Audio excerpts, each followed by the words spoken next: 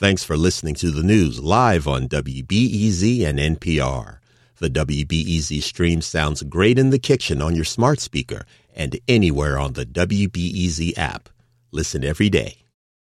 This story includes discussions of sexual assault. Hey, Chicago, I'm Justin Bull, in for Aaron Allen, and this is The Rundown. There's a new law on the books in Illinois this year. This new law is intended to make it easier for survivors of gender-based violence in the workplace to sue their employers when they've been subjected to things such as sexual harassment or even sexual assault on the job at the hands of another coworker. This is WBEZ investigative reporter Dan Mihalopoulos. He says this new law is kind of an update to an existing law that's been around since 2003, one that evidently didn't go far enough to protect survivors of workplace sexual assault. The Gender Violence Act was passed back in 2003, and it's not quite as airtight as maybe the original sponsors had hoped it would be, or as some of the plaintiffs and their lawyers had hoped it would be. They come into situations where it's unclear if you can sue your employer when this happens to you at work, or if you can only sue the actual person who committed the sexual harassment, the sexual assault. There were some court cases, including one about 5 years ago, that involved a maintenance man at an apartment building in Chicago who committed sexual assault, and his employers allegedly knew that he had those tendencies, those proclivities, and that he was a creep, if not much worse than that. That might be mild adjective to use for him. So then it became pretty clear to the advocates for survivors of gender violence and to the plaintiffs' lawyers that they needed a cleanup bill of sorts that would make it a little bit more obvious under what circumstances can you sue your employer as well as the perpetrator of the actual gender violence. So, what are those circumstances? We're going to get into that in this conversation. Now, this new law had been in the works since at least 2019. But then, in 2021, Dan broke a series of stories about the Chicago Park District that made things a lot more urgent. The Park District's Inspector General is looking into whether dozens of employees at the city's beaches and pools committed, quote, sexual assault, sexual abuse, sexual harassment, workplace violence, and other criminal acts. The Park District has been under scrutiny after revelations about sexual abuse. Lightfoot released a statement saying victims will be believed and abusers will be held accountable. Today, Dan talks to Aaron about how the voices of several former lifeguards led to a change in state law and how that state law might help survivors. Tell me, how did those allegations first come to your attention back in 2021? It was the spring of 2021, and, I'll just say that we received a bunch of confidential documents that really gave us a sense of the scope of what had been a previously secret internal investigation at the Chicago Park District. There were complaints to the head of the Park District at the time. There was a complaint even to the mayor at the time, who was Lori Lightfoot, and she passed it on to the Park District. And for a year, this sort of languished secretly until we obtain these confidential documents and we break the story that it was widespread allegations at beaches and pools around the city involving, dozens of workers in the aquatics department. For more than a year, investigators for the Park District have been looking into allegations of widespread serious sexual misconduct involving lifeguards at the city's pools and beaches. It was primarily supervisors allegedly committing sexual misconduct against younger people that they managed as young as 15 and 16 years old. WBEZ's Dan Mihalopoulos reports. Nearly a dozen former lifeguards have told WBEZ about their own experiences at the city's beaches and pools. It was so ingrained and no one really could do anything about it. This woman, who asked not to be identified, says she was constantly harassed as a 16-year-old rookie at a Northside pool about 10 years ago. Tell me, what has been the major fallout from this reporting over the last couple of years? Yeah, there was a lot of fallout, not immediately, but pretty soon. Later on that year in 2021, we had resignations of the longtime CEO of the Park District, Mike Kelly. Mike Kelly resigned tonight. He was suspended back in August after dozens of lifeguards claimed they suffered abuse and harassment. The president of the Park District Board, Avis Lavelle. The Chicago Park District fallout continues tonight with the resignation of board president Avis Lavelle. Although she said that she was being made something of a scapegoat or being thrown under the bus for the mayor at the time. I operated based on what I was told was happening. We also had criminal cases. One case is pending, and another one ended up with a guilty plea where the victims were like in their teens, basically young girls working at beaches and pools around the city for the Chicago Park District at the time, and the perpetrators of the crimes allegedly were, supervisors at those places. Mm-hmm. And then finally we start to see, of course, the lawsuits. She's listed as Jane Doe in the lawsuit filed Thursday against the Chicago Park District and 3 lifeguard employees. She worked as a junior lifeguard at Oak Street Beach, a coveted assignment, for 4 years, starting in 2014, when she was just 16 years old. The running tally is roughly $2 million, but there were 2 more cases filed in Cook County Circuit Court just last month, which we reported on here at WBZ. Again, at beaches up and down the lakefront, north side, south side, pools. And, these issues of whether the Park District is liable as the employer start to come up.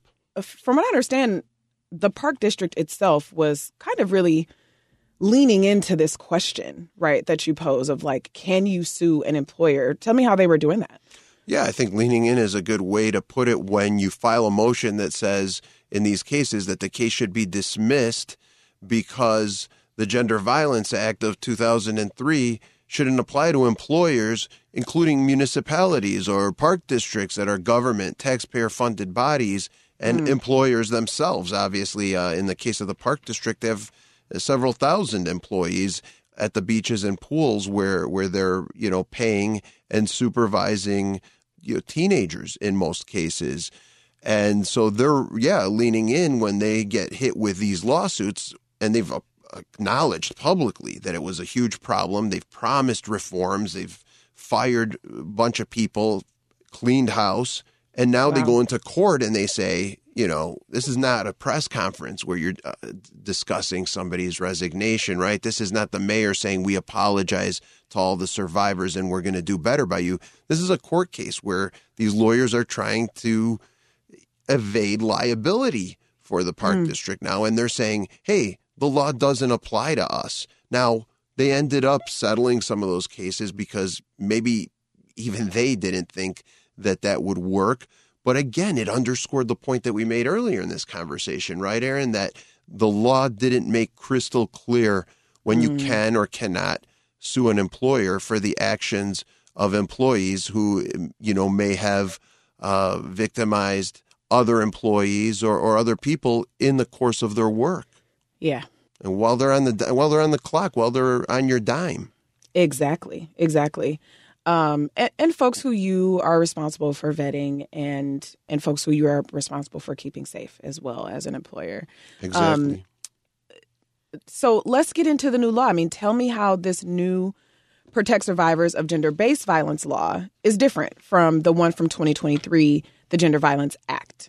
Generally, regardless of who the employer is, there are 2 sorts of circumstances where the employer can be sued clearly and you can win. One is if the employer fails to supervise or train the employees adequately. And 2, if they fail to take remedial measures against an alleged offender. So they knew that this person had accusations that they were committing these sorts of acts of sexual misconduct, gender-based misconduct, and they didn't do anything about it. Who were some of those sponsors and other folks who wanted this law passed? Yeah, there were a lot. The trial lawyers, the National Trial Lawyers Association has an Illinois chapter. They pushed for it. There's a lawyer I talked to named Bridget Dignan who represents people in cases that have settled. One that had a settlement at the Park District of close to $1 million. I believe she testified on behalf of the legislation. And then, the actual legislators who have to put their names on these laws and vote on them. I talked to Will Gazzardi right before the law went into effect, and that was in December. And this is what he had to tell me about what motivated him to be the chief sponsor in the House. This kind of violence can be systemic. It's not always just the actions of one individual. Often that individual's actions are enabled by people and systems who turn a blind eye, who should know, who should intervene, who should stop these things from happening and don't. And so I think our message to survivors of this kind of violence is that we're going to hold accountable not just the perpetrators of the violence, but those people and institutions who should have intervened and didn't. Yeah, so he made some important points there. One of them, he used the word systemic, which I think is really important here. Yeah, absolutely. And this is exactly why, for instance, the Park District story or so many other Me Too scandals that have come to the surface in the last 7, 8, 9 years, nationally and locally, are people's eyes were opened up, whether it's the Catholic Church or the Park District or Hollywood. We can go on, right, with examples of places that have had, like you said, systemic problems with gender-based violence, with sexual harassment, abuse, and assault. Again and again, we see situations where they knew. Who knew what when is always the question for investigative reporters particularly, and for all of us. And let's not forget, too, a lot of times if you're a survivor, you sue the perpetrator. Perpetrator might not have the resources to give you the sort of compensation that a judge or jury might say that you deserve, but an employer has much deeper pockets, particularly when you're talking about a taxpayer-funded agency like the Chicago Park District. Employers will also have, obviously, insurance, legal insurance to protect them in situations like this. That's or right. To cover those settlements. And sometimes the lawyers will push very hard to reach a settlement because they're afraid that the ultimate resolution may be much worse than any settlement for them. Did this law being passed have detractors? Who was opposed to this going through as it did? In terms of the detractors, I'm looking at the votes. It was 50-0 ultimately in the state Senate, and it was 73-35 in the Illinois House when they took the final vote in May. I wasn't there when they did that, but according to transcript from that House debate, there was only one lawmaker who spoke against this measure, and that was Representative Dan Ugaste of Republican of Geneva in the western suburbs. And he said these changes would, quote, bring down our economy even further. And his exact comment was, all this is doing is adding more fuel for the various groups to try and make money off of litigation in this state. And it's going to hamper business. And it's going to keep them from hiring more people and investing in their businesses and expanding the Illinois economy. And he felt that the laws that were existing would allow employees to still collect from the employer if there was, in fact, something that the employer did to contribute to the situation that ended up in gender violence. You know, like we've said, the advocates didn't feel that was the case, didn't feel it was airtight, wanted to sort of close whatever loophole may have existed. And, you know, ultimately the law passed both chambers and was signed by Governor Pritzker and has gone into effect. But yeah, there was pushback from the business community because ultimately I think the business groups were neutral. That was the best position that they could bring them to on this change, that they didn't actively oppose it. I imagine it's not really good for business either to oppose a law that would expose companies and other employers to greater liability when they turn a blind eye to sexual misconduct of a gender-based nature. So this has just happened, just went into effect January 1st. How do you envision this law really changing things going forward? Yeah, I think ultimately even these plaintiff lawyers would say, although they make their money off of these cases, that they hope this will compel employers to do the right thing when these sort of situations arise in the workplace, that they won't let the problems fester, that they won't let more people be victimized after they've already become aware that there's a problem. You know, I think that would have an effect on the employers, knowing that there's no way to wiggle out of liability, that maybe they'll do the right thing as soon as these problems come to light, instead of creating more situations where we can go back and say, oh man, they knew about this, they let it continue, they let it happen again and again, even though any reasonable person would have realized that, hey, we have a problem here that we should be dealing with directly, forthrightly, immediately. Yeah. Well, let's hope so. Dan Mihalopoulos is an investigative reporter on WBEZ's government and politics team. Dan, thank you so much. Thanks for having me. Yeah, I think it's a really complicated topic, and I appreciate you not shying away from it because of the complexity. And I think we broke it down as clearly and incisively and interestingly as we could.